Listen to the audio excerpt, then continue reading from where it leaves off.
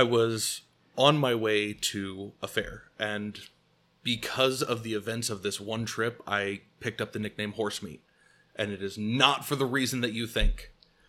So, Trevor, should I start at the very beginning, the drive over? I want all of it. The whole thing. Do you want all the meat? I want all the meat. So, I'm currently driving, at the time, a 1990 Ford Festiva. Okay? Little bitty car. It is white with 2 black racing stripes that go up the hood and down the backside. Mm-hmm. I'm on my way to my friend's house to load up into his vehicle, and we're getting ready to head down to Missouri for a Renaissance Fair.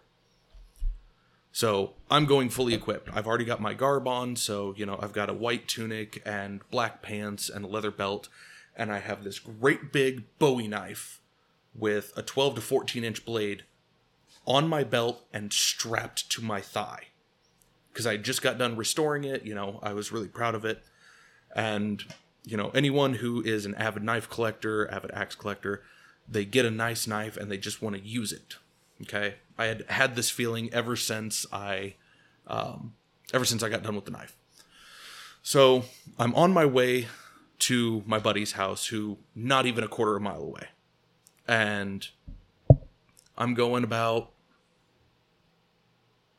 I'd say 3 blocks away.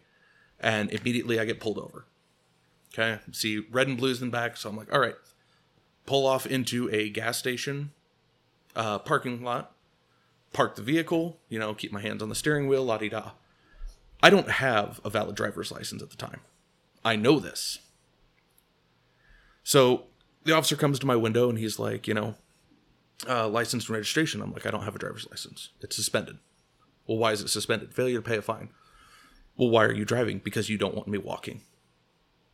He's like, what is that supposed to mean? I'm like, you don't want me walking. Like, I'm transporting some stuff. It's not illegal. But I'm transporting another 4 blocks up that way and 2 blocks over. And I would have seen you a lot sooner if I was walking. Right. So he's like, do you have any weapons on you? I'm like, yeah. He's like, what do you have? And I'm like, I got a knife on my hip.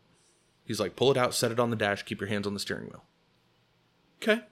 So I pull out this 14-inch bladed knife and I give it a slap on the dash. Now, I doubt you've ever been in a Ford Festiva. If you have, good for you. They're great cars. But it's a really hollow sounding dash, and it gives a nice loud thump. Gotcha. Now, he turns and sees this, hands on his pistol. Not drawing it on me, but his hand's there. And he's like, what are you doing with that? And I'm like, well, 1, it's not illegal. And 2, I'm a professional sword fighter. I am on my way to a friend's house. We're going down to an event in Missouri to do sword fighting and, do blacksmithing and this, that, and the other. And he just kind of gives me this, yeah, sure. So apparently as he was turning away, he had called in for reinforcements. So I'm sitting there for a couple minutes. 3 more cars roll up. 2 officers in each car. So I now have 4 cop cars around me with 7 officers around a little Ford Festiva. So he's like, I'm going to need you to step out of the vehicle. Okay, just so you know, it's an automatic seatbelt. Don't worry about it. Reach out of the vehicle, pop it open, step out. And he's like, all right, do you have any other weapons in the vehicle? Yeah. Well, what do you have? What do you have? Loaded question. I'm like, I'm sitting there and I'm just counting. And I'm like, I have 4 broadswords, 2 hand axes, 2 boarding cutlasses, a couple of shinai, a heavy war axe, and a couple of knives. He's like, what? And I run through it again. He's like, where are they? And I'm like, they're rolled up in a towel in the tailgate. He's like, pull them out. I'm like, all right. He's like, as you pull them out, set them on top of the car. All right. So I pull out this giant towel that probably weighs 40 pounds with all the weaponry in it. And I unroll it a little bit, and I pull one out, and I put it on top, and I unroll, and I pull one out, and I put it on top. And as I'm doing this, I'm just kind of glancing around, and I've started to get a crowd of people, just bystanders, watching 4 cop cars surround a Ford Festiva, and this crazy-ass white dude who's just pulling sword after sword after sword out of this towel. It's the clown car of swords. Yeah, it really is.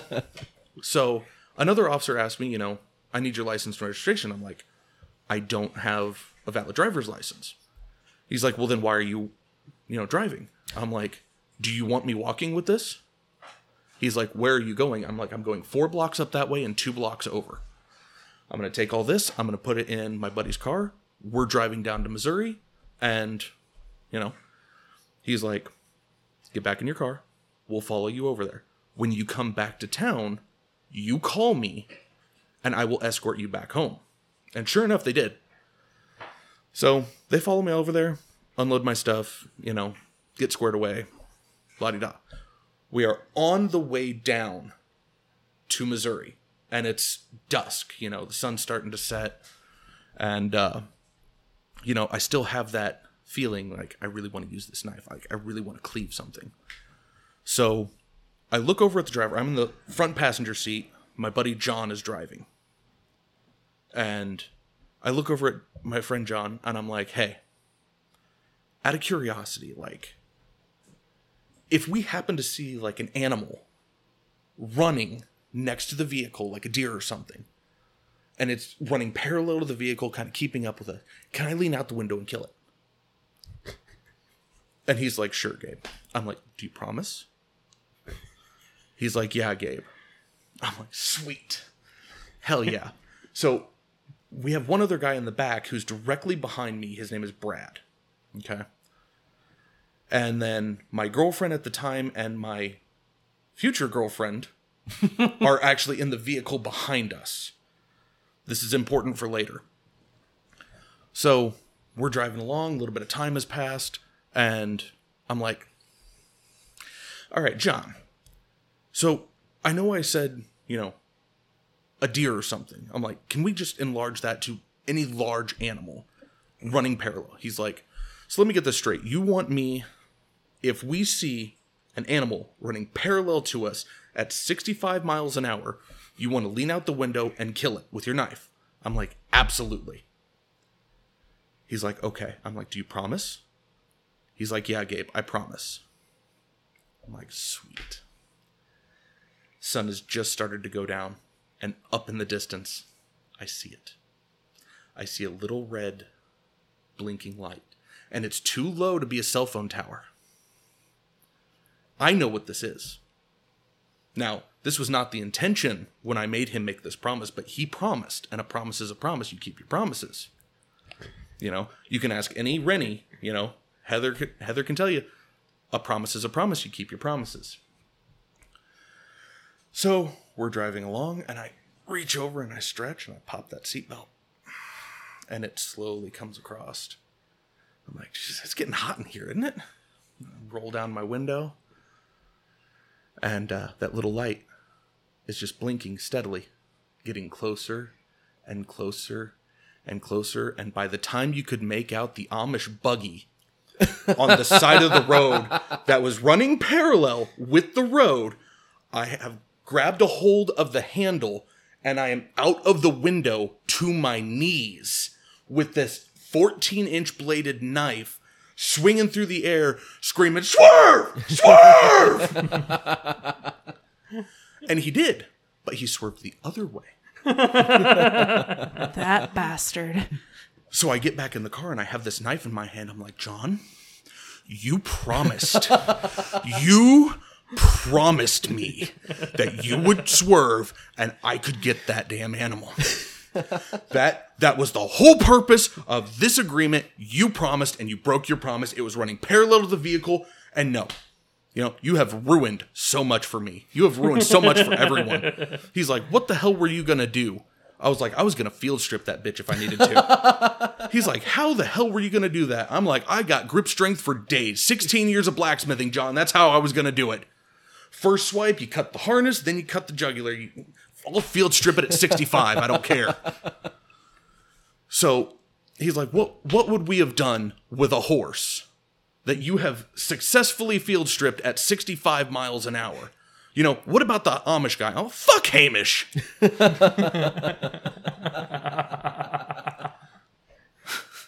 So, not 5 minutes after this little exchange, I still have the knife in my hand.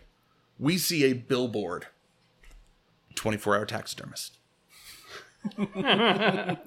You can drop it off, give them, you call this little number, they will taxidermy it, let you know when it's done.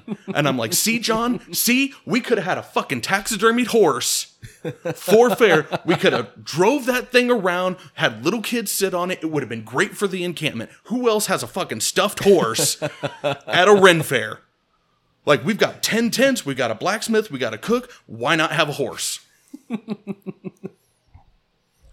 You know, everyone could have eaten. Everyone would have been full. We pull into the site at fair. This is about an hour later. And it's on privately owned land. And they also own a 24-hour smokehouse. Specializing in wild game. And I'm just fucking yelling at him. We could have fucking smoked the meat. We could have smoked the meat here. We could have dropped off the hide. We would have had a stuffed horse. We would have been golden. Now, you ruined it. Yeah, you ruined it. You ruined it. And I just kept repeating, you promised. After everything we passed, it's like, you promised and you broke your promise. So we pull into our site. It's late. It's dark. You know, we still got to set up our tents and everything else. And, you know, one of the guys that was in our group, his name is Kevin, and he had brought a bunch of deer meat for everyone to enjoy over the open fire. Well, by the time we got there, it was all gone. So now we've driven all this way. We're hungry. We're tired. We've still got to set up our camp. And I'm like, see, John, we could have handed it to them. We could have loaded up that fucking fire pit, had plenty to eat, and been perfectly fine. But no, you had to break your promise. So then I have to explain this whole story because they're confused. They just see me pissed off at John, and they're confused why I'm pissed off at him and still clutching my knife because I haven't put it down. This is a little over 2 hours after the initial incident, and I'm still holding that knife. I haven't put it back. So about this time, my girlfriend at the time and my future girlfriend show up, and they're like, what the fuck is going on? I'm like, what are you talking about? She's like, all I know is everything was going fine, and then you're out the fucking window swinging at an Amish dude. I'm like, hey, I was swinging at the horse. And car swerving. Brad's texting me because he can't breathe to call me because he's laughing so hard. Because apparently Brad had seen what was going on the whole time. He's seen me unbuckle the belt, roll down the window, pull the knife, get everything ready. He just viewing it like a TV show. Yeah, at that point. He's like, this can't be real. This can't actually be happening. Oh my God, it's happening. And then, yeah. So yeah, that is how I got the nickname Horse Meat.